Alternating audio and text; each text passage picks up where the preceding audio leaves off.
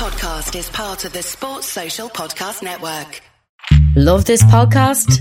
Support this show through the supporter feature from Acast. It's up to you how much you give and there's no regular commitment. Just hit the link in the show description to support now. The Two Footed Podcast is brought to you by EPLindex.com and our presenting sponsor, Liberty Shield. Liberty Shield is a VPN provider. A virtual privacy network allows you to go online, change your location, access things you're geo-blocked from, while keeping your data safe. So, as an example, if you are a UK expat and want access to BBC iPlayer to watch Match of the Day or ITV Hub or all four, but you get that message that says this content is not available in your location, a Liberty Shield VPN gets you around that block, allows you to watch whatever you want on those services while also keeping your data safe. And it goes further than that. It allows you to open up Netflix's entire library by just changing your IP address. Liberty Shield is the number one rated VPN provider on Trustpilot with 5-star ratings across the board. So go to libertyshield.com right now, use the code EPL25 and get either the hardware package or the software package. The hardware package is a router that you plug into your existing router, and any item you want to change the IP address on, be it your phone or your television, you connect that to the new Liberty Shield router. All other items can remain connected to your existing router. There's also a software package which is instantly downloadable to your device and you can get using straight away. Again, libertyshield.com, EPL25 for 25% off at checkout. We're also brought to you by Home of Hopcroft, a giftware and homeware company located in Scotland but shipping worldwide. Check out homeofhopcroft.co.uk and do check out the EPL Index and Anfield Index shops, which you'll find on Etsy. Use the codes EPL10 or RED10 for 10% off at checkout. And lastly, do remember to check out A Tad Predictable, hosted by Tadiwa. That podcast is on this feed before every Premier League match week.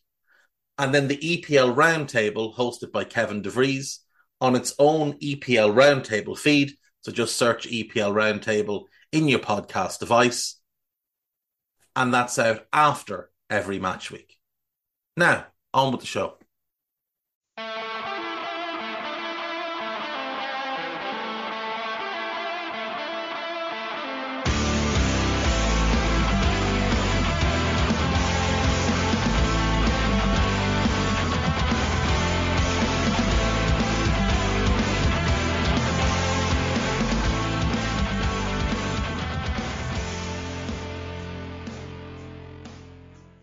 What's good, boys and girls? Two Footed Podcast. Today is Monday. It is the 4th of September. I hope you're all well. Hope you all had a nice weekend. Weather update. The sun is actually shining properly. It is actually warm today for the first time since June. It's tremendous stuff, really. We're going to move on. We're going to go through the weekend's Premier League action. We start, obviously, Friday night. Luton Town 1, West Ham United 2. Jared Bowen continues his good run of form. He opens the scoring on 37 minutes. Luton had plenty of shots, very few quality shots. Little bit rushed, little bit ragged at times. Kurt Zouma makes it 2-0 on 85 minutes with a free header. Somehow he finds himself free in the penalty area, gets on the end of a set piece and heads home. Mads Jule Anderson did pull one back for Luton, but it was to no avail. West Ham's good start to the season continues. That's 10 points for the Hammers now from their opening 4 games, which they would have snapped your hand off for before the season began. For Luton, it's no points from 3. Obviously, played 1 game less than everybody else, along with Burnley. You've got to think that it's going to be a really tough season for Luton. Now, they have favourable fixtures coming up. Fulham away. We don't know how the João Palhinha thing has settled after his failed move to Bayern. Then Wolves at home. And Wolves, because of how their transfer window went, are going to be in the relegation battle most likely this season. Then they play Exeter away in the Cup. Then they get Everton away. And again, Everton are a team that look like they could be heading down. They just look like they've got no belief in themselves. So Luton have an opportunity through these next 3 league games to pick up some points and get their season moving in the right direction. But undeniably, it's going to be a slog for them. The Hammers, like I said, 10 points, currently sit in 4th. They've been impressive. I mean, they were a little bit fortunate on the opening day to get a draw away to Bournemouth, but they beat West Ham. They went and beat Brighton. Now they've gone and beaten Luton. They get Man City at home next. Then they play Barca in the Europa League. Then they play Liverpool away. Then Lincoln City in the Cup. And then Sheffield United at home. So their next 3 games, if they can take 4 points, I think they'll be happy with the next with 4 points from those games. The big thing for them, obviously, will be progressing in Europe, progressing in the domestic cups, because they've gotten a taste for silverware now. And I'd imagine that their primary aim is to go hunting more. We'll move on. Saturday kickoffs, Sheffield United 2, Everton 2. This actually turned out to be a much better game than I thought it would be. Abdoulaye Doucouré made it 1-0 to Everton with a scrappy goal on 14. Cameron Archer with an excellent goal to equalise on 33. Jordan Pickford's really unfortunate, just on the stroke of half-time. It's really good from Archer. He bends a shot round Pickford. It hits the post, comes back. It hits Pickford, who's dived to try and save the initial shot, and it ends up in the back of the net. Pickford would redeem himself with a couple of really good saves in the second half, and Arnaut Danjuma getting on the end of a Patterson cross to make it 2-2 and rescue a point for Everton. Like I say, a decent game. Both sides gave everything they have. It's the first point of the season for both sides. I would still put these 2 in my likely to get relegated group, if I'm being honest. I think it's those 2, Luton and Wolves right now, that I'm looking at and thinking, I don't have a whole lot of faith in you. Burnley, I could be talked into putting in that group, but at the same time, they've had a very difficult start, and they do play good football, and they've spent a lot of money.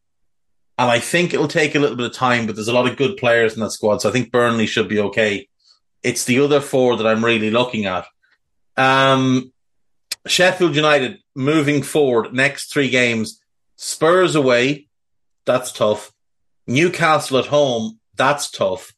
And then West Ham away. So a difficult run for the Blades. A very, very difficult run. And it's not going to get easy this season for them. I don't think they've done enough in the off-season. Everton, they they host Arsenal next. Now, last season they did beat Arsenal at home, just after Sean Dyche took over. So maybe Arsenal have not looked good this year. They don't like the physicality. I'd be curious to see if Dyche can set the team up. He's now got 2 weeks to get his team ready for that game. If he can set his team up properly for that one, maybe they can get something, but it's still unlikely. Then they go to Brentford, and then that big game with Luton, which comes after they play Aston Villa in the League Cup. So they could well be out of the League Cup before the end of the month. And that Luton game is now massive because both of them are in desperate need of points, and both of them have difficult games that they have to manoeuvre around. Luton playing teams that are also going to be scrapping for points, and, you know, Everton taking on teams that finished in the top half last season. Into the 3 p.m. kickoffs, Manchester City 5, Fulham 1. 5-1 hugely flatters City here. Hugely flatters City. It is funny that they had 5 shots on target and scored five goals. It hugely flatters them. This was not a 5-1 game. So Julian Alvarez puts them 1 up. on 31 minutes. Good work by Haaland to set him up. Nice, easy goal for Alvarez. Tim Ream equalises 2 minutes later, and Fulham are back in it. Right on the stroke of half-time, City gets a corner. It's swung in. Nathan Ake gets ahead on it. Manuel Akanji is miles offside, and he's very clearly interfering with play. And he lifts his leg, and Bernd Leno doesn't know if he's going to play the ball or not. So Leno can't dive until the last minute. That goal should not have stood. Should not have stood. Haaland makes it 3 on 58. He makes it 4 on 70 from the penalty spot. And then in stoppage time, he completes the hat-trick. Fulham can count themselves very unfortunate there. The Ake goal should not have counted. And their heads went on that one. And they came out in the second half looking shook. Now, the penalty was also a little bit soft, but I do think it was a penalty. So I don't think they can really complain about that. But I do wonder how that game might have gone had it gone in 1-1. I think City still would have won, but it definitely wouldn't have been 5-1. Moving on. Next up, those teams have, well, City have West Ham away. That's tough. Then they play Red Star in the Champions League. Then they get Forest. Then they go to Newcastle in the EFL Cup in what's a tough game. And then they go to Wolves. That then sets them up for a very important run where they play Leipzig, Arsenal away, Brighton, Young Boys, and then United away. So the next 3 games in the league are easier than the following 3 games. The following 3 games are really tough. To go Arsenal away, Brighton home, United away in consecutive weeks is going to be tough. There is an international break between the Arsenal game and the Brighton game, but it's still consecutive games. For Fulham, 4 points from their 4 games. It's not a dreadful start, but I'm sure they would have been hoping for better. They get Luton at home next. They'll expect to win that. Then they go to Palace for a London derby. They play Norwich in the EFL Cup, and then they host Chelsea. And it'll be really interesting to see what kind of stage Chelsea are at by then, because right now they're a train wreck. But by then, with Pochettino having more time, perhaps he's started to sculpt a real team there. Fulham, I think, will be looking to beat Luton, get a result against Palace. And I think they'd take a draw at home to Chelsea if it was given to them. If they could take 5 points from those 3 games, I think they'd take it now.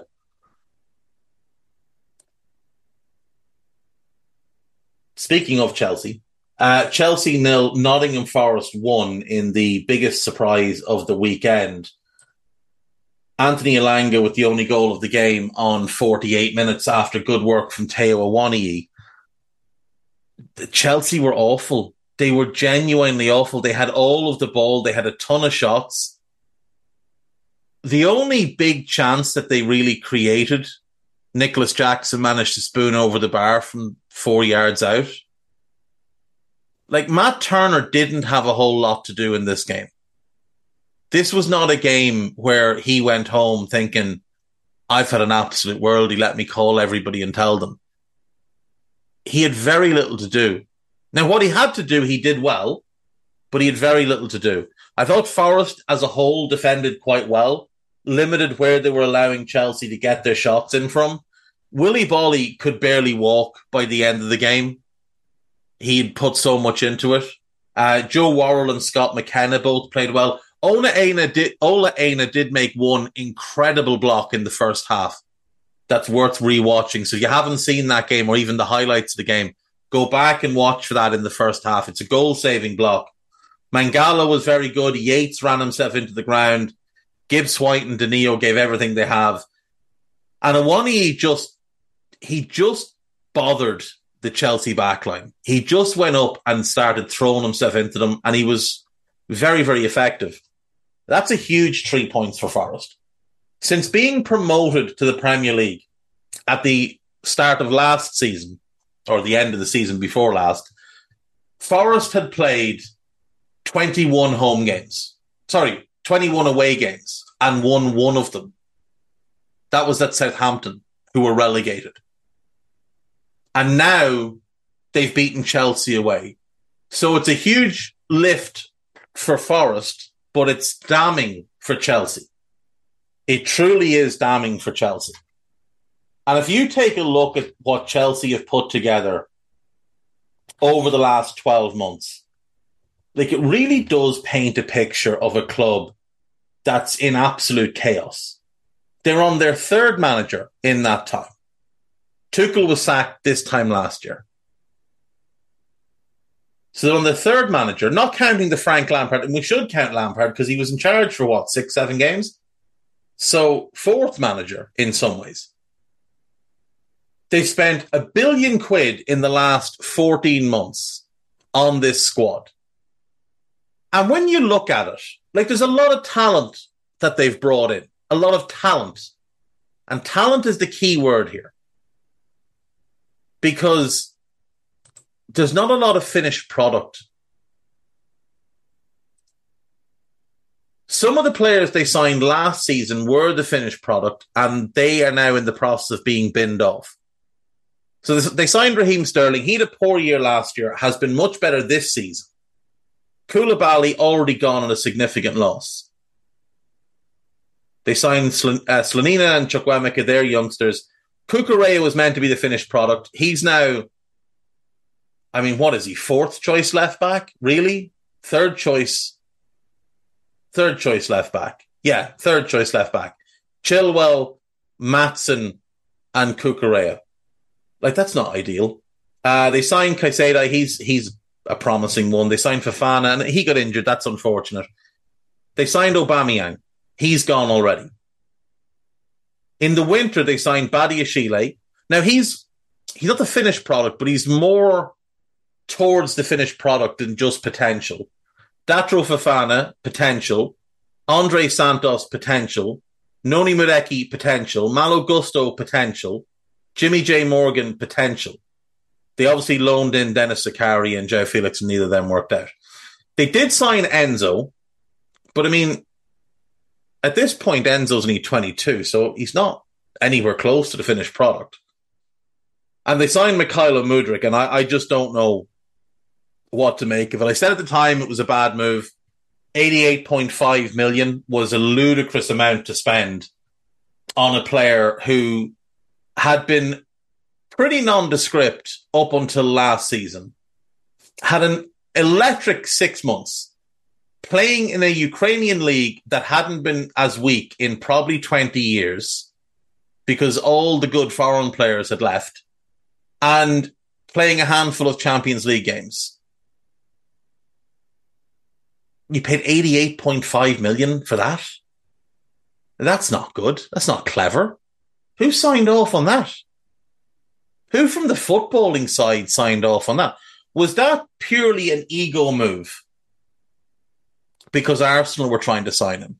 And Arsenal have had a very lucky escape. If Edu had signed him and he'd performed the way he has, I think Edu would have been sacked. There's a lot of potential in what they signed last year.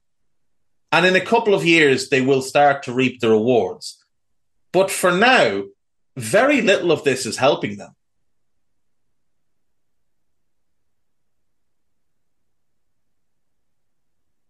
This season, again, mass expenditure, but again, mostly potential. Nicholas Jackson, all potential. Nkunku is closer to the finished product, but he's injured. Diego Moreira, potential. Angelo Gabriel, potential. Leslie Ogochukwu, potential. Axel Disasi, again, closer to the finished product, but actually he might be what he is. He might be what he is. Robert Sanchez, I don't know what to make of him.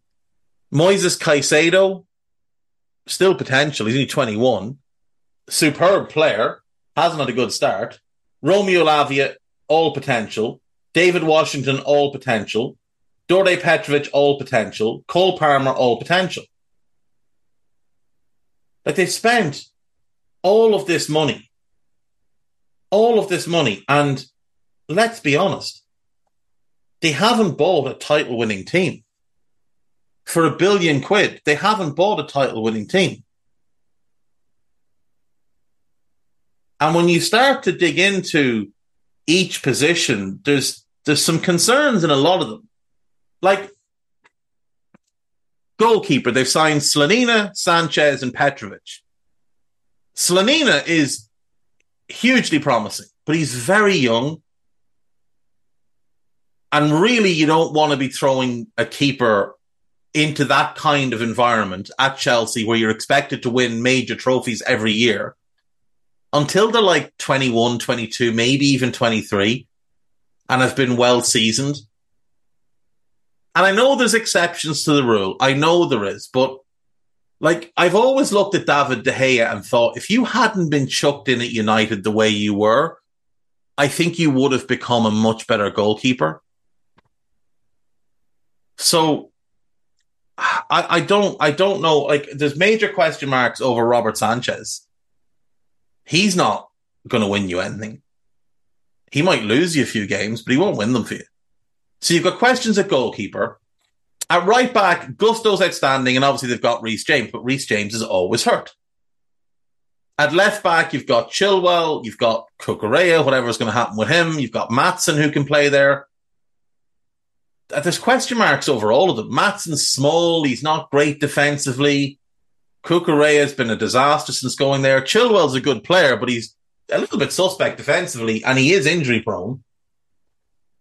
Centre back, what's the pairing? That's the question I have. What is the pairing? Is the plan Fofana and Colwill? Is that the plan? It's promising, but what kind of player are you getting back when Wes Fofana comes back? And then the questions over what is the plan with Badiashile? Where does he go if Colwill is going to be the starter?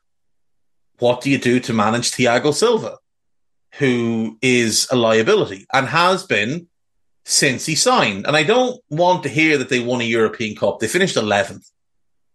They won a European Cup playing anti-football. Deep block of five, deep midfield, and counterattacks. Thomas Tuchel went completely against everything he's ever stood for as a coach to make up for the fact that he had to hide Thiago Silva. It's been the same thing since. And Chelsea fans don't want to admit it. And Sky laud him. He does basic things. Oh, look at the experience. He's a Rolls Royce of a defender. And yet they ignore the massive swaths of space either side of him that teams can take advantage of. They ignore the fact that the guys playing either side of him have to cover so much extra ground to make up for him. You've got questions in midfield. Now, you would assume Caicedo and Enzo is the partnership.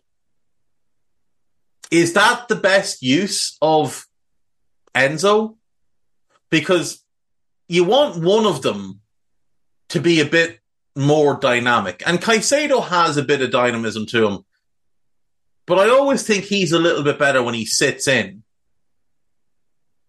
And Enzo's better when he sits in. So it remains to see if that's the pairing that will actually work all that well. I've seen people say, oh, you play Lavia as the base, Caicedo and Enzo. I don't know. I don't know if that's a midfield that's going to work. The Caicedo thing, again, seemed to be an ego thing. Because for me, Amadou Onana from Everton would have made more sense next to Enzo. And I said that last season. You sit Enzo and let him run the game from deep and send Onana box to box as a destroyer who can get on the end of things in the opposition penalty area and can also carry the ball through the phases very, very well. And when they signed Ogochukwu, I thought, oh, that's what they're doing. They've signed the next best thing. A guy who maybe is more talented than Onana. Maybe has a higher ceiling than Onana. But doesn't really help them now. And then they went and they signed Caicedo, and I don't understand why they signed Lavia. Now, they're all immensely talented players. You can only play a certain amount of them at the one time. And I would imagine come March, April, there's going to be a very large amount of unhappy players at Chelsea who've wasted a year of their career, including Ogochukwu and Lavia. Unless someone gets injured and they start to get in regularly. And Conor Gallagher's playing every week now. And Look, he adds running power, he adds mobility, but I don't think he adds a whole lot more. And defensively, he's not good, which is strange. I think it's because he's a bit of a headless chicken. Like Conor Gallagher off the ball, harrying people, closing them down, all very, very good. Conor Gallagher been asked to sit in and protect the defence, not so good. Then there's question marks on both wings. What's the long-term plan? You would imagine Nkunku is the long-term 10. That the plan will be Caicedo and Enzo with Nkunku in front, and that's what they'll do. And if they do that, that could be very good. But you've got to find goals from somewhere, and Nkunku can't get them all himself because Jackson's not a big-time goal scorer. Mudeki's not a big-time goal scorer. Sterling can be, but you've got to use him in a certain way. Mudryk doesn't look like he'll ever score a goal again. And I don't really know what to make of the other options, you know? Datro Fofana, talented, but a couple of years away. David Washington, talented, a couple of years away. Mudeki's very talented, but how do you get him in the team if you're going to be playing Sterling? Angelo Gabriel, the same thing. I don't understand what the long-term plan is here, because I don't think there actually is one. This just seemed to be one enormous talent grab. Try and get them all in, and then we'll figure it out afterwards, rather than actually buying for purpose. They were atrocious at the weekend, and they have been really poor this season. And it's now 4 points from 4 games. And it hasn't exactly been the toughest start. Like, yes, Liverpool at home is tough, but after that, I mean, West Ham is difficult, but not a game Chelsea should be going and getting turned over in. Luton's an easy one. And then Forest at home should be easy. And like, remember, it's 4 points. They've played 3 of their games at home. They've only been away once so far. They go to Bournemouth next, then they get Villa at home, and then they play Fulham away. In between Villa and Fulham, they've got Brighton at home in the League Cup. Forest will be thrilled with their start. 6 points. Very unfortunate to lose to United. Very unfortunate to lose to Arsenal. Gave them both games. They look like a proper Premier League team. They get Burnley at home next. They will expect to win that game. Then they go to City, and then they play Brentford. If they can go to City and just give them a game, just not get walloped, that's progression from last year. Burnley and Brentford at home, if you can take 4 points from them, I think you're happy. We move on. Burnley 2, Tottenham 5. Lyle Foster put Burnley 1 up. They caught Spurs cold at the start of the game. Really good work, really good finish. And Spurs were then magnificent from then on. Son equalised on 16 minutes. Romero scores a worldie on the stroke of half-time. Maddison scores a belter on 54. Son gets his second on 63 and gets his hat-trick on 66. And Spurs look like they might be the best team in the league. They're not, but they look like they are when it clicks and starts flowing for them. Josh Brownhill did get a late consolation there for Burnley, but Ange Bowl is in full effect here. And Tottenham are now second in the league, level on points at Liverpool, West Ham, and Arsenal. Better goal difference than any of them.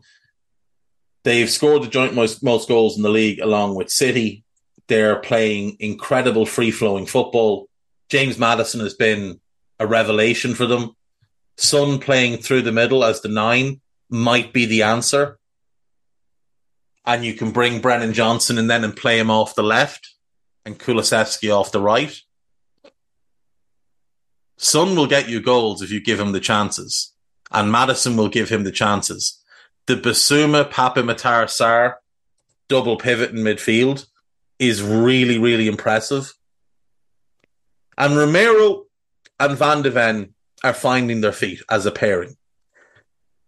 There's still times where they've been left a little bit isolated because Pedro Porro and Destiny Udogie, they're both wingers.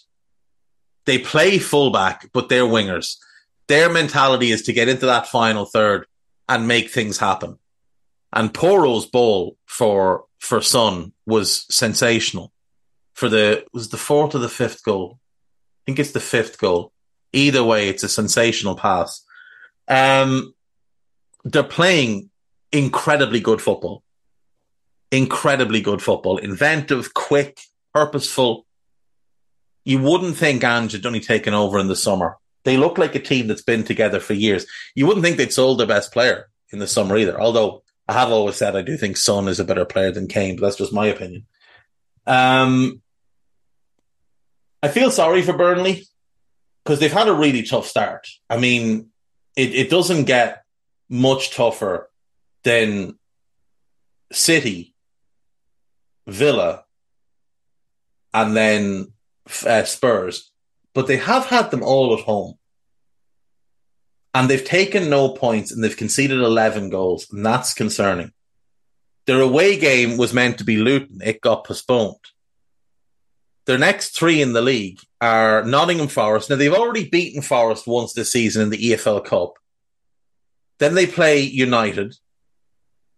That's at home. Then they play Gary Neville's Salford away in the EFL Cup. And then they go to Newcastle. So that Forest game is massive for them. But I do think they'll look at that United team and think, we can get something there. They're not very good. But it's going to be a slog. It's going to be a slog. It might take 6 months for them to find their feet and really get settled in, which is going to be tough. But there are enough bad teams in the league this year that maybe they can still be in a decent position, like not a complete write-off come January. Get maybe one more in. I think they're a centre-back short. The deal for the Benfica centre-back fell through. They had a deal for Ian Maatsen lined up as well, and it fell through. I think they're one short in defence. So it wouldn't be surprised me if they went and spent some money there in January. But I do think in the second half of the season, Burnley will be better. As for Spurs, like I said, they look like the best team in the league right now. Next up, Sheffield United at home. That's a game they'll expect to win. Then it's tough. It's Arsenal away and then Liverpool at home. 2 huge games back to back. If they go to the Emirates and play like they have been playing and avoid a slow start, they can take Arsenal apart. They're good enough, they're confident enough, and they're aggressive enough to do it. And the same with Liverpool at home. Because Liverpool are frail in defence. Liverpool have a lot of firepower, but so do Spurs. That game will be won and lost in midfield more than likely. There is flaws in this Spurs team. There's space to play into against them. And that's something Ange had an issue with at Celtic in the early days as well, but he figured it out quite quickly. He'll figure it out with Spurs as well, but it might be mid-November, late November before he does. Their next 3 games are tough. September's a big month for them. But if they could come out of that, let's say they beat Sheffield United, beat Liverpool and draw with Arsenal, take 7 points, or beat Arsenal, draw with Liverpool. Let's say they take 7 points. If you'd offered them 17 points from the first 7 games, there's no question they'd have jumped on it. They would have absolutely jumped on it. I think they're in a good position this year to potentially get top 4. And I think if I was making my predictions today, and I am going to make them maybe this week, potentially Friday, because it's an international break, so we've got no Premier League games to preview Friday. I think I'd pick Spurs to finish in the top 4 right now. I want to do a little bit more digging. I'm still going through each squad and putting it in place so I can actually visualize it in front of me. But I think right now I'd probably pick them to finish top 4. But we've had false dawns with Tottenham before. Now I think Ange is a special manager. He's not Conte. He's not Mourinho. He doesn't have their CV. But he does have a little bit of magic about him that I think taps into something a little bit different with players. Players believe in Conte and Mourinho. Ange believes in the players, and he empowers the players. Players cow to Mourinho, to Conte. They do what they're told by those managers. Ange puts them in positions to get the very best of them. I think that's the difference. And that's why it might work at Spurs with this group of players. Carrying on then. Brentford 2, Bournemouth 2. This turned out to be another good game. Matthias Jensen put Brentford 1 up on 7 minutes. Really clever free kick from the angle, caught the goalkeeper napping. Dominic Solanke equalised on 30 minutes. Bournemouth dominated the middle, well, not the middle part of the game. They dominated probably 60 minutes of this game. And David Brooks put them 2-1 up on 77 before Brian Mbeumo scored a wonderful goal. If you haven't seen it, go and watch the first touch. Just go and watch the first touch that sets him up for the goal. It is absolutely outrageous. He probably should have had another one in the game. And this game could have ended 3-3. It could have ended 4-4. A draw overall, probably the fairest result. But Bournemouth were really good and will be disappointed to not take 3 points, considering the Mbeumo goal came in the 93rd or 94th minute. Table-wise, Brentford have 8 points. Sorry, Brentford are 8th with 6 points. They're unbeaten thus far. The draw specialists, as they were last year. Next up for them is a trip to Newcastle, followed by Everton home and Nottingham Forest away. They've also got Arsenal in the League Cup. Bournemouth, only the 2 points so far, but they have had a tough start. Draw at West Ham, lost to Liverpool, lost to Spurs, draw with Brentford. That's kind of what you would have expected. They play Chelsea next, at home. That's a big one. Then they go to Brighton. Then they get Arsenal. So it's a really tough next 3 games. They kind of need 3 points from Chelsea, and they might well get them.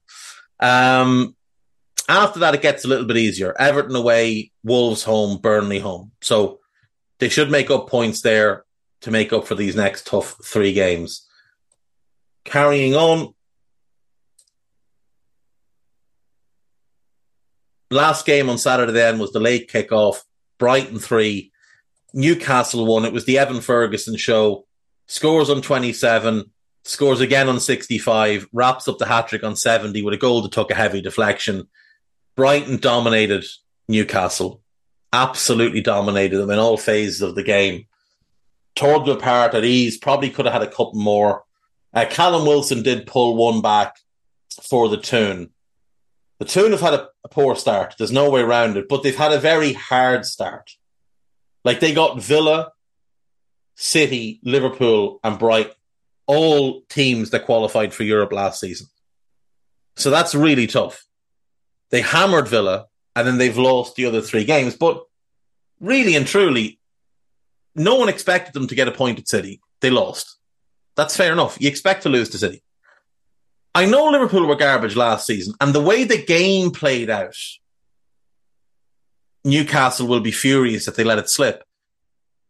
But if you were looking at it objectively before the game, losing to Liverpool isn't a surprise, and going to Brighton and losing is not a surprise. It does get a little easier for them in the league. They get Brentford, they get Sheffield United away, and then they get Burnley. Those are 3 winnable games. Those are 3 games they kind of have to win. They do have to go to Milan in the Champions League, and then they get City in the League Cup. We'll probably talk about the Champions League and such tomorrow. Some tough groups in that. Actually, no, tomorrow we're going to do a review of the transfer window. Wednesday will be nostalgia. And I might make a Champions League related nostalgia and talk about a couple of finals that stand out to me. And we'll tie it into this year's Champions League groups. That's the plan as things stand. On the topic of that, So Monday we reviewed the games for the weekend. I'm happy enough with that. Wednesday is nostalgia day and I love that. Thursday we generally do questions. So keep sending your questions in for Thursdays if you can. That's brilliant. It really helps out. And then Friday we preview the weekend's games. So I'm happy with that. We do news and gossip every day. Happy enough with that. The Tuesday show is where I'm falling short. I don't really enjoy just going through all the results. And I don't really think it's all that interesting for you guys, because if you wanted to know, you could probably go and look yourselves. So let me know if there's any ideas you have for something I could do regularly on a Tuesday through the season. Let me know if you like the trip around Europe, going up and down the league. Maybe you do, and maybe if you do, we can stick with it. But I'd like to tinker with that Tuesday. I'm happy with the rest of the week. I'd like to tinker with Tuesday. So let me know. We were talking about Brighton next. 9 points. They'll be thrilled with their start. Obviously, the defeat to West Ham was disappointing, but they hammered Luton, they hammered Wolves, and they hammered Newcastle, to be fair. And the Brighton-West Ham game, even though West Ham won 3-1, it could easily have ended 3-3. Next up for them, they go to Old Trafford. I think they'll go there confident. Then they play Bournemouth at home, and then they go to Villa Park, which will be tough. They've got AEK Athens in their first Europa League game and Chelsea in the League Cup. They got a really tough Europa League group, a really tough one. We talked about it last week. On to Sunday's games then. First up, Crystal Palace 3, Wolves 2. This game was horrendous for the first 50 minutes and magnificent from then on. Magnificent. It's brilliant football. Odsonne Edouard put Palace 1 up on 56. Hwang equalised on 65. Eberechi Eze made it 2-1 on 78. Edouard made it Eze made it 2-1. Edouard made it 3-1. That was on 84 minutes. Matthias Cunha did pull a late goal back for Wolves, but unfortunately they just fell short. But this was a really fun last 50 minutes of the game or so. Well, 45 minutes of the game, including stoppage time. Big win for Palace. A big win for Palace. A win they needed. They have 7 points now from their 4 games. They're 7th in the league. They went to Sheffield United and won. They got a good draw with Brentford. They did lose to Arsenal, and they were unfortunate to lose that one. But now they get their first win of the season. Their second win of the season, the first home win of the season against Wolves. And their fixtures are tough from here on. Like, Villa away is tough. Fulham home, it's home, but it's a London derby. And then a trip to Old Trafford. They actually go to Old Trafford twice in 4 days. They play them in the EFL Cup on the 26th. And then in the Premier League on the 30th. You'd assume they'll probably stay in the north for the few days, but I don't know. Maybe they'll travel back down and travel back up. They might actually just do that because it's probably easier for training and stuff. But I'm sure there's a team in the northwest as it is. Geography is not a strong point. Who'd be more than happy to host Palace for a few days and get them comfortable to go out and beat United. I'm sure, City, Liverpool, one of them would put Palace up and give them, space to train if they needed it. Wolves are 15th. They've won 1 game. They beat Everton. They lost to United. They were very unfortunate to lose that game. They shouldn't have won that game. They should have won that game. They got hammered by Brighton. They beat Everton.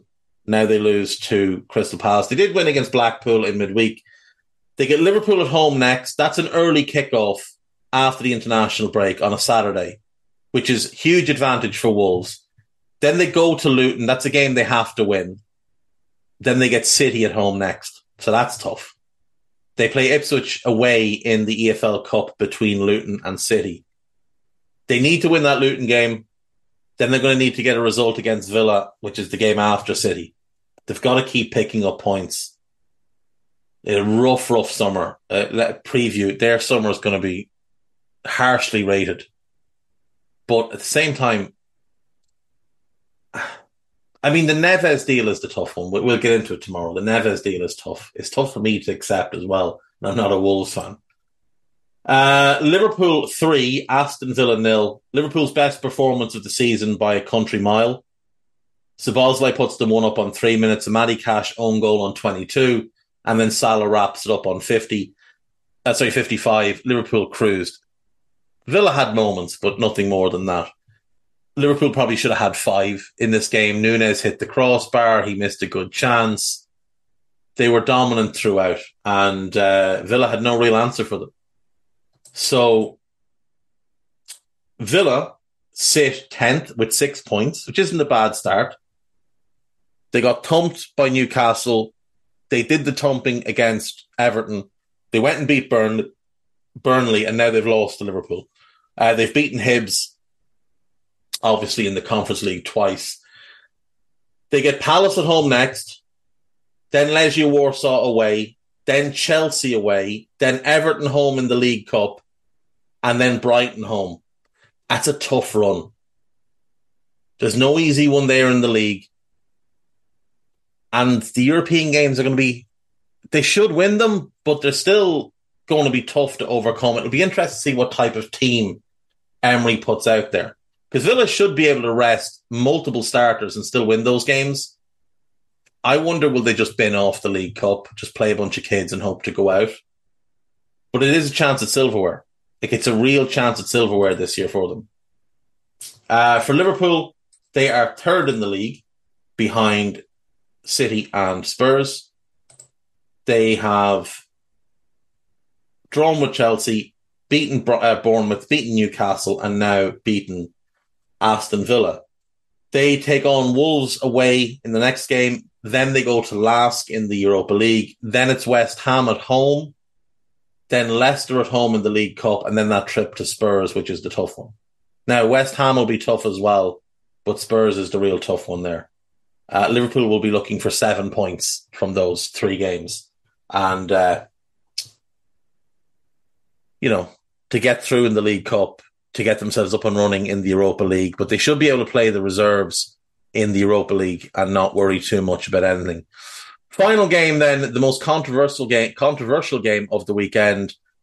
Arsenal 3, Manchester United 1. Marcus Rashford put United 1 up on 27 minutes. Great counter-attacking goal. Eriksen leads the charge. He slips the ball into Rashford. He drives towards the United box. White and Saliba back up and back up and back up. He shifts it onto his right foot and bends it into the corner. Really good goal. Within a minute, Arsenal level. And of course, it's Martin Odegaard, because when Arsenal need a goal, when Arsenal need someone to drag them across the coals, it's always, or drag them out of the fire is probably what I'm looking for. Drag them across the coals, I think, is to give them a bit of a bollocking. Drag them out of the fire is probably what I'm looking for here. It is always Martin Odegaard. Always. And it's a really good sweeping move by Arsenal, and he finishes very, very well. From there, we had some controversy. So Arsenal were awarded a penalty, and on review it was overturned, and rightly overturned. Kai Havertz drove into the penalty area. Wan-Bissaka dangled a leg and then pulled it back. Havertz kicked his leg out to initiate the contact and threw himself on the ground. Penalty correctly overturned. Then it got messy. United think they've won the game late on. Garnacho gets played through, finishes brilliantly.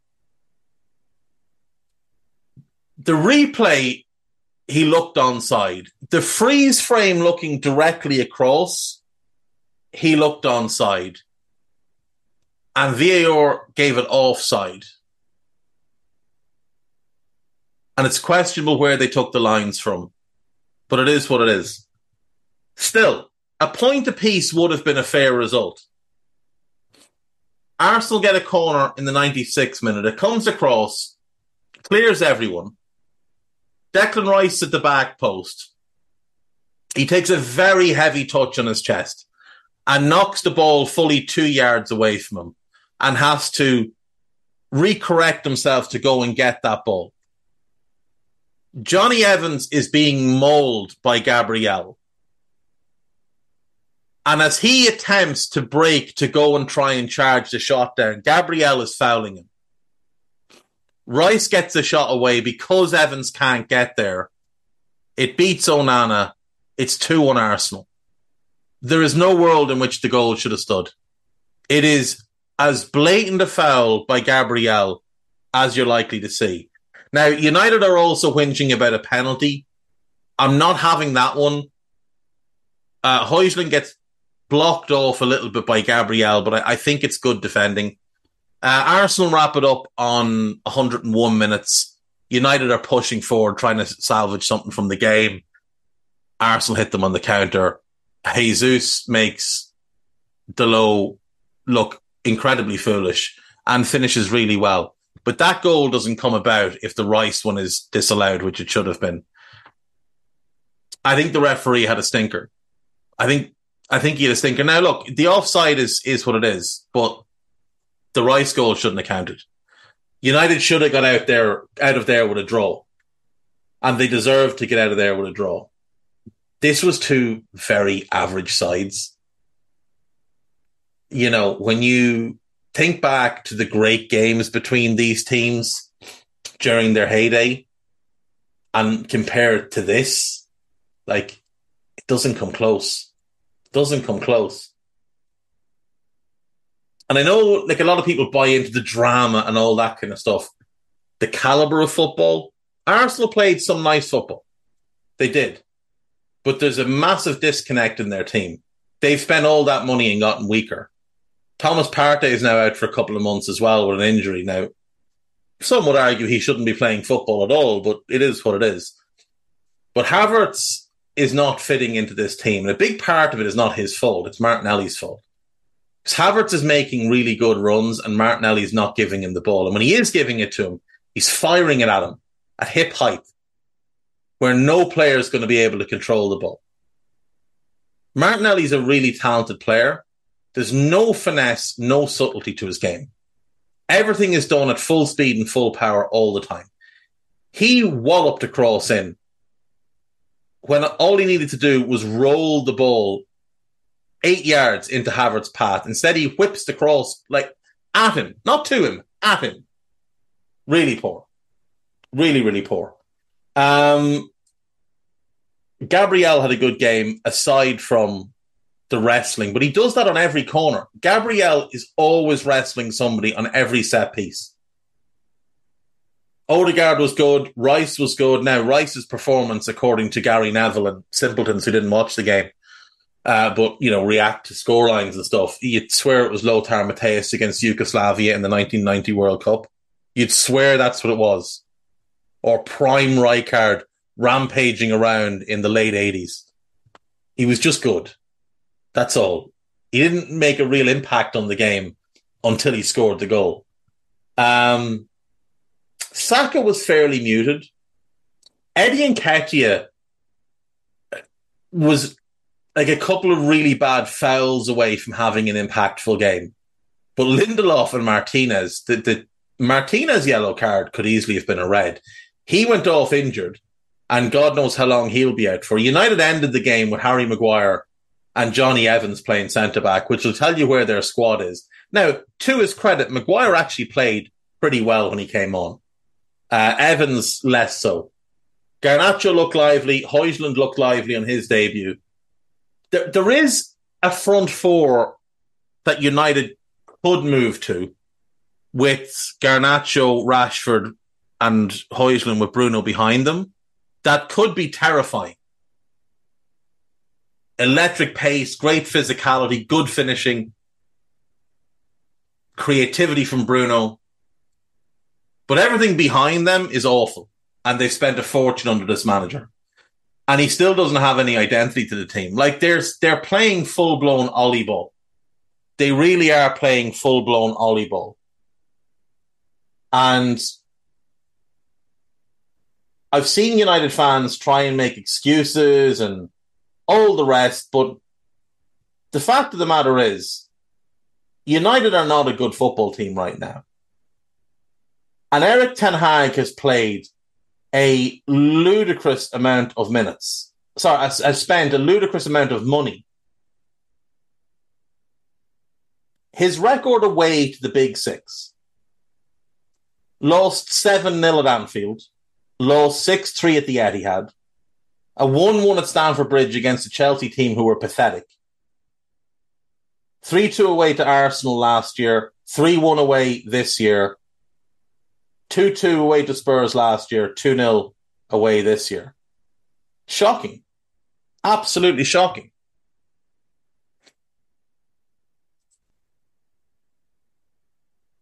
United have a lot of work to do. I'm not at all impressed by this manager.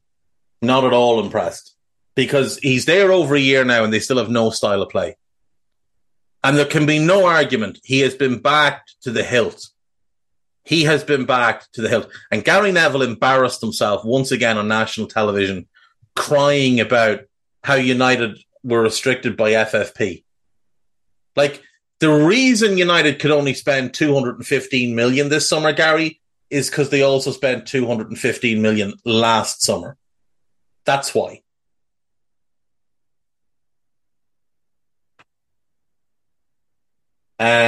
United, next up.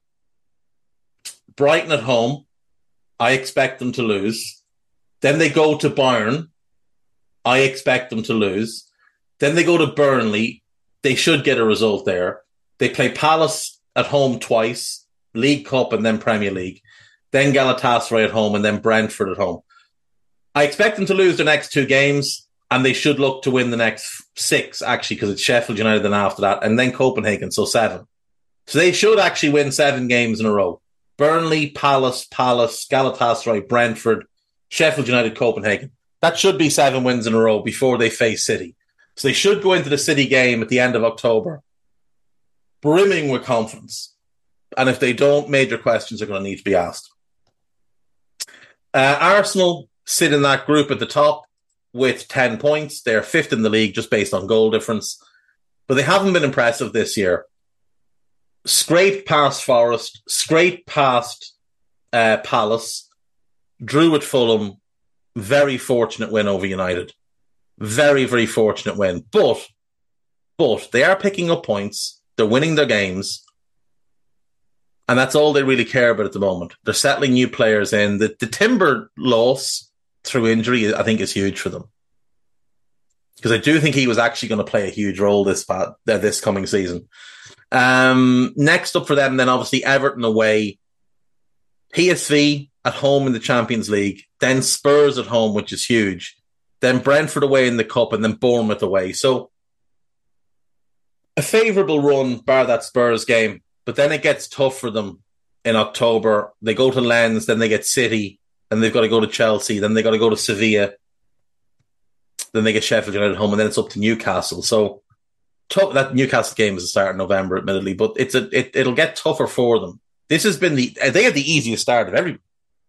So them having 10 points, not really an achievement. Them yet to have a really even half impressive performance. That's more telling than anything else. Just on Chelsea, actually, just to go back to Chelsea for a quick second. If we go back 12 months, take out the first 4 games of last season and add in the first 4 games of this season.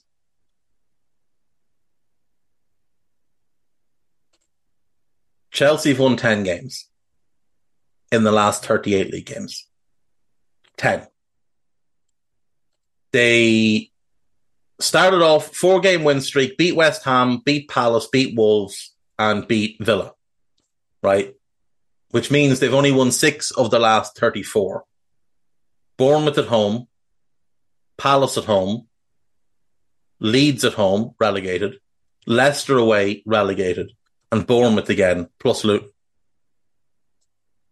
So Crystal Palace are the only team who were in the Premier League the season before last that they've beaten in the last 34 games. And if we include the 4 games that begun the 38-game run, West Ham were dreadful last season, Palace, Wolves, and Villa. And that's Steven Gerrard Villa, not Unai Emery Villa. The only manager that they've beaten who's currently still in their job is David Moyes and Rob Edwards from this year. Everyone else has been fired. Everyone else was fired. Vieira was fired. Bruno Lage was fired. Steven Gerrard was fired. Gary O'Neill was fired. Jesse Marsh was fired. Brendan Rodgers was fired. Ridiculous.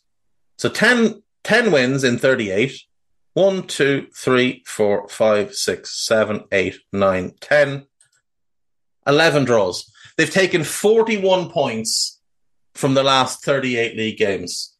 Now, if we have a quick look at last season's Premier League table, that would have had them finishing 13th. They finished 12th as it was. The season before, 41 points would have had them in 15th spot. The season before that, 41 points. Depending on their goal difference, which I haven't actually bothered to calculate, probably has them in 17th. At best, 16th. 19-20, probably 15th.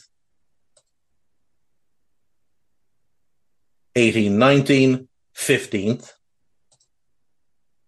17-18, 15th.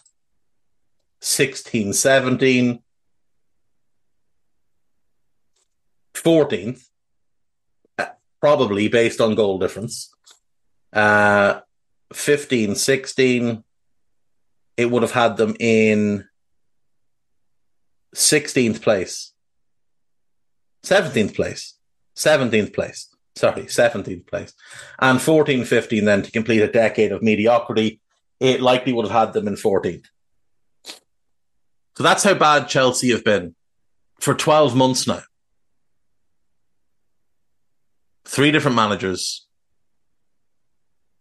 4 different managers, including Frank. Now, Tuchel would have only taken charge of one of those games, but still, that is absolutely abysmal. And they've spent £1 billion. £1 billion for a team that's averaging a 15th place finish over the last 10 years of the Premier League. Yeah, we'll take a break. When we come back, news and gossip. See you in a sec.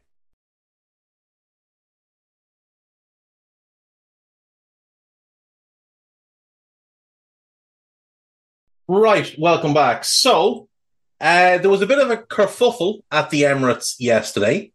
A 42-year-old man has been arrested on suspicion of assault after an alleged incident during Arsenal 3, Manchester United 1. It follows the circulation of footage on social media showing Micah Richards and Roy Keane involved in an altercation. Keane was apparently the victim of the assault, and Richards stepped in to defuse the situation by pinning the man up by his lapels. The fella's just lucky Keane didn't decide to lose all sense and reason. By all accounts, Keane acted very professionally in the whole thing and didn't get himself involved. But this man has been arrested on suspicion of assault, so we'll wait and see what happens from that one. Sticking on the topic of things involving Manchester United, Erik ten Hag came out after the game and said the reason Jadon Sancho wasn't included in the squad was because of poor performance in training.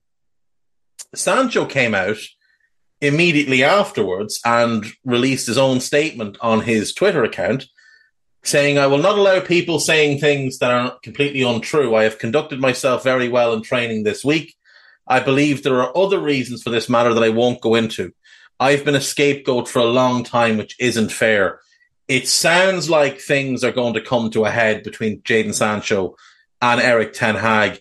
Ten Hag has not treated Jadon Sancho well, and I'm very hopeful that come January, Jadon Sancho can get away from Manchester United and away from Erik ten Hag.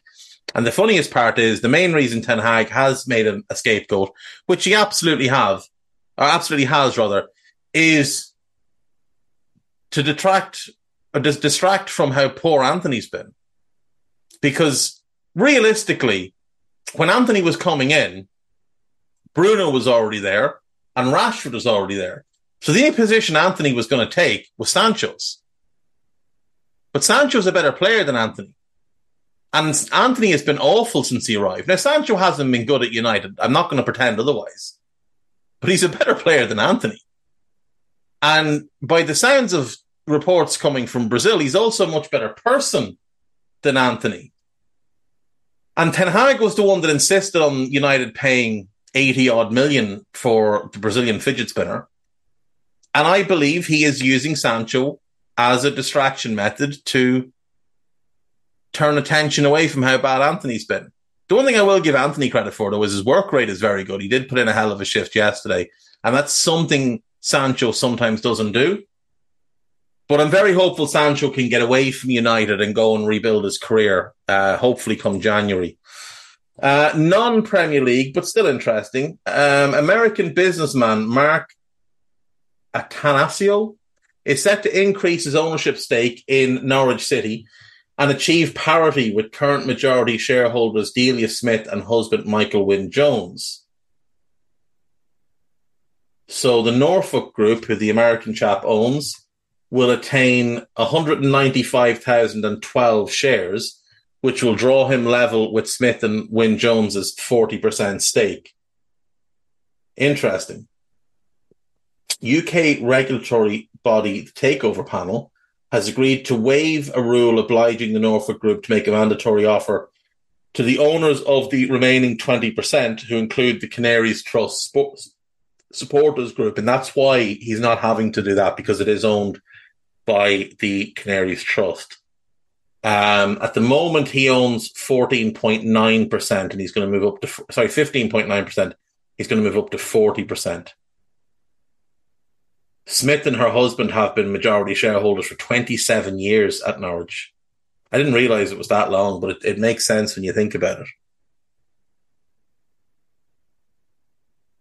He's the owner of the Milwaukee Brewers baseball franchise. And he was brought into Norwich with Delia Smith and Michael Wynne-Jones' blessing. It sounds like they might be preparing their exit strategy. I mean, Delia must be some age at this point. Delia Smith is 82. She's 82. So she probably would quite like someone else to take on the responsibility of the football club.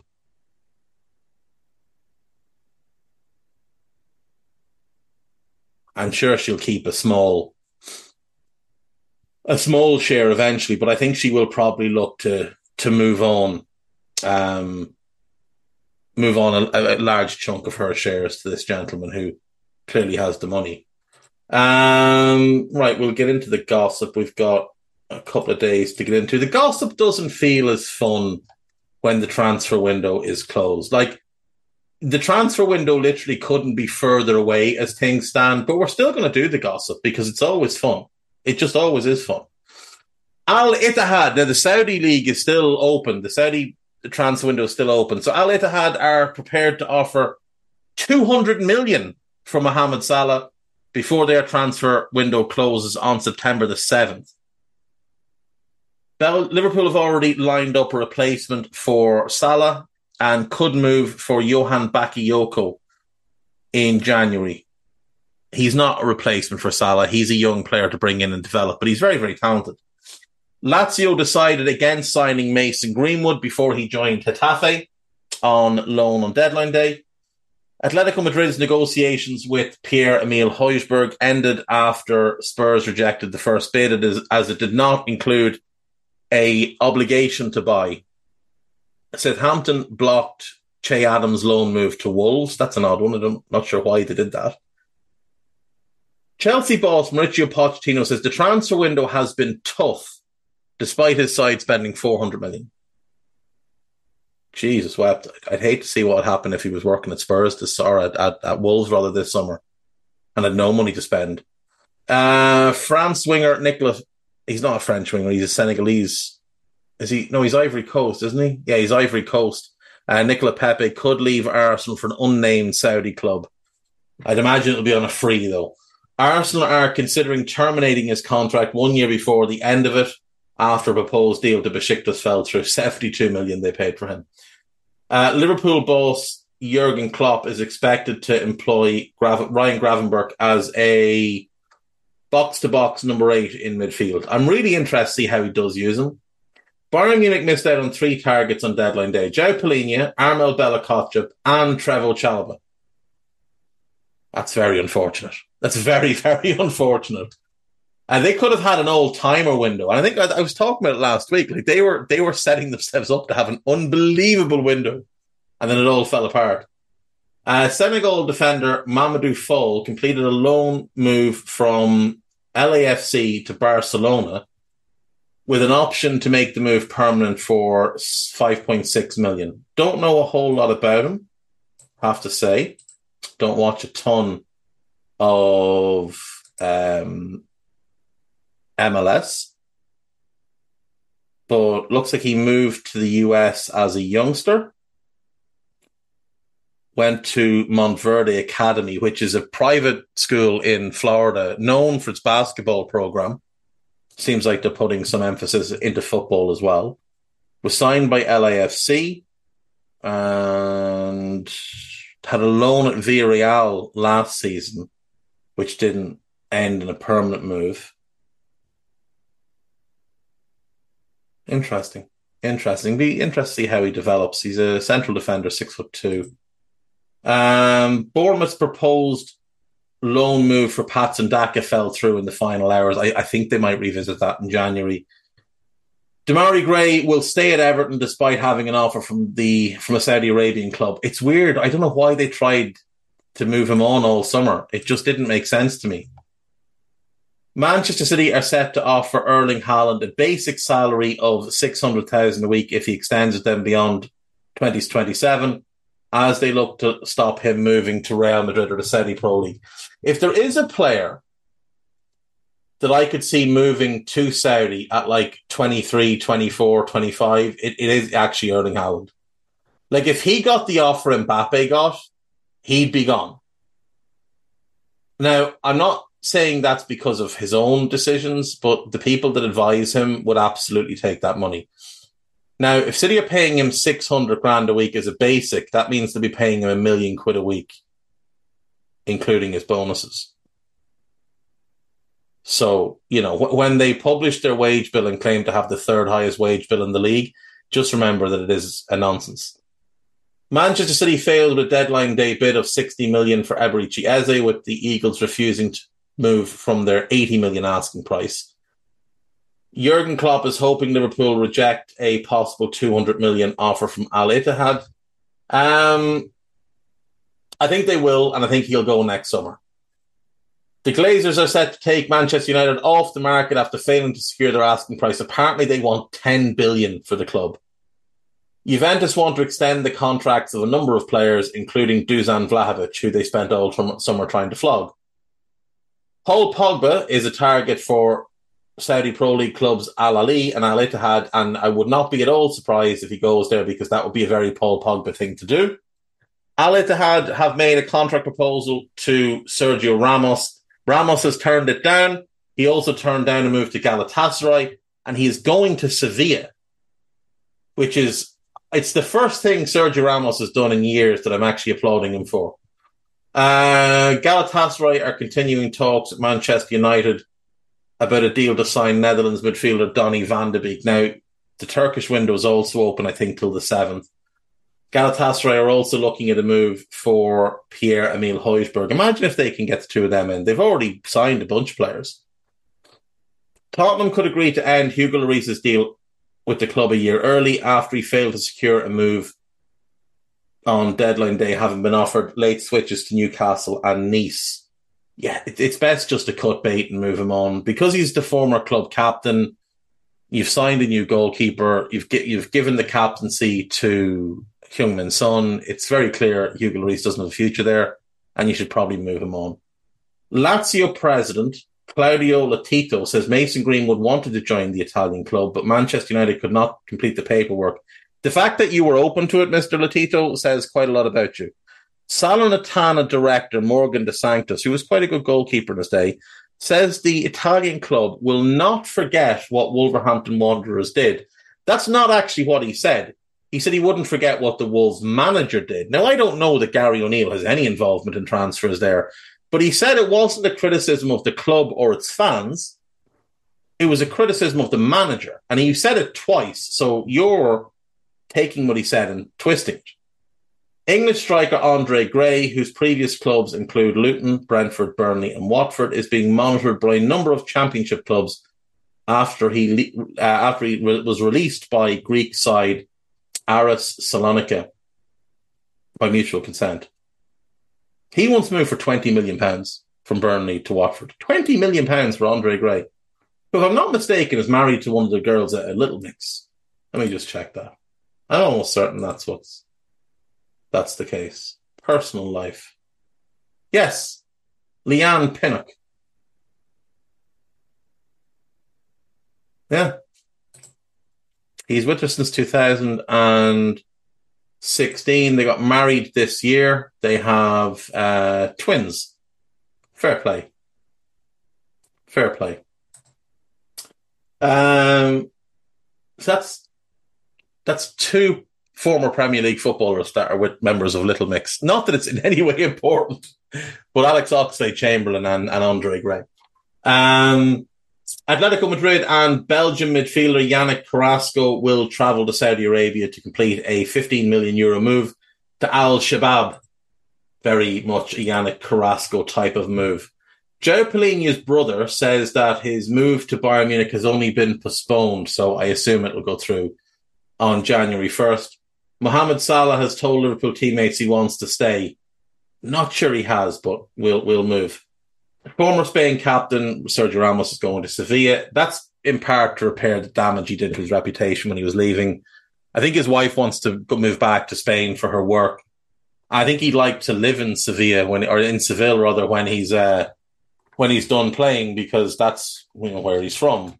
And as things stand, he is very much not all that welcome in the region. Fenerbahce are interested in Jorginho and could make a late move before the Turkish window ends on September 15th. It's really clever by the Turkish league, because they know they're not a real destination, even though Turkey's awesome. It's a great place to live. The weather's incredible. People are amazing. The football is of a decent quality. The atmospheres are maybe the best in the world, but they are a little bit off the beaten track in some ways. And they don't always have mega amounts of money. But what they can do is they have 2 weeks after the European transfer windows open, or European transfer windows close, and they can sort of look around at all the major European clubs and think, right, well, who do Man United have that they're desperate to get rid of?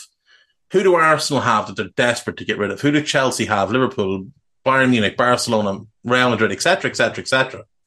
And they can come up with a fairly comprehensive list. And they can just say, look, we'll pay all the wages and we'll give you a small loan fee. They get the player in, player falls in love with the place, and maybe they keep them. It's a really good idea. League One side Lorient opted again. This is brilliant. League One side Lorient opted against making a deadline day move for Donny van de Beek because of his attitude earlier in the summer after they agreed a loan deal. So they agreed a loan deal with United, and Donny van de Beek and his agent refused to return their phone calls. And then on deadline day called them back and said, oh yeah, we'd be up for that now. And they went, no, you're all right, thanks. Chelsea cleared the path for Tottenham to sign James Maddison because he did not fit the profile of their transfer targets. That's brilliant. David De Gea is among a number of players available on free transfers who are interesting Saudi clubs. Yannick Carrasco set to go to Al Shabab. Wayne Rooney's hopes of signing Ravel Morrison, Jesse Lingard and Andre Ayew, who are all free agents, have been dashed by salary cap issues at DC United. How is Rooney doing, actually? We know he obviously did well he did relatively well with Derby. He was able to create a bit of a siege mentality there. And, us against the world because of the financial issues. How's he doing at DC United? So at Derby, he won 24 of his 85 games, a 28.2% win rate. At DC United, he's won 13 of 46, a 28.3 win rate. He also has a 50% loss rate. He's lost 23 of 46. DC United current season, they are 18th in the overall table, 9th in the Eastern Conference, just about scraping into a wild card spot right now, but Charlotte have a game in hand on them and could pass them. It doesn't look like it's going all that well for Mr. Rooney. Last season, they finished 14th in the Eastern Conference, which I think is bottom. Yeah. And they finished 28th in the overall, which I don't think is quite bottom. I think it's at 30 teams.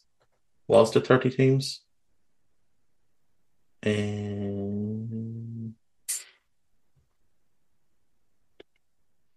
Overall table. No, they finished dead bottom. They did finish dead bottom. There was 28 teams. Now, that's not all his fault. He took over a couple of months into the season, but it wasn't good. Let's just say it wasn't good. Yeah, not great. Not great at all for Rooney. Wouldn't be surprised he's not there all that much longer.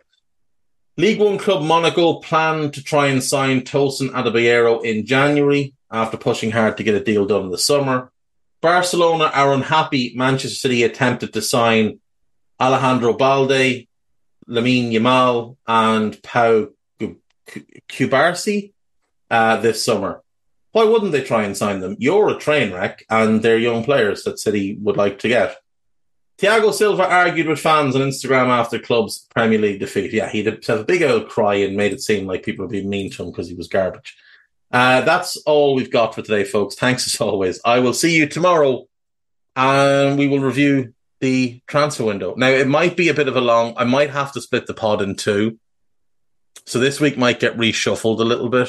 But yeah, we'll be back tomorrow anyway. Take care of yourselves. Bye-bye.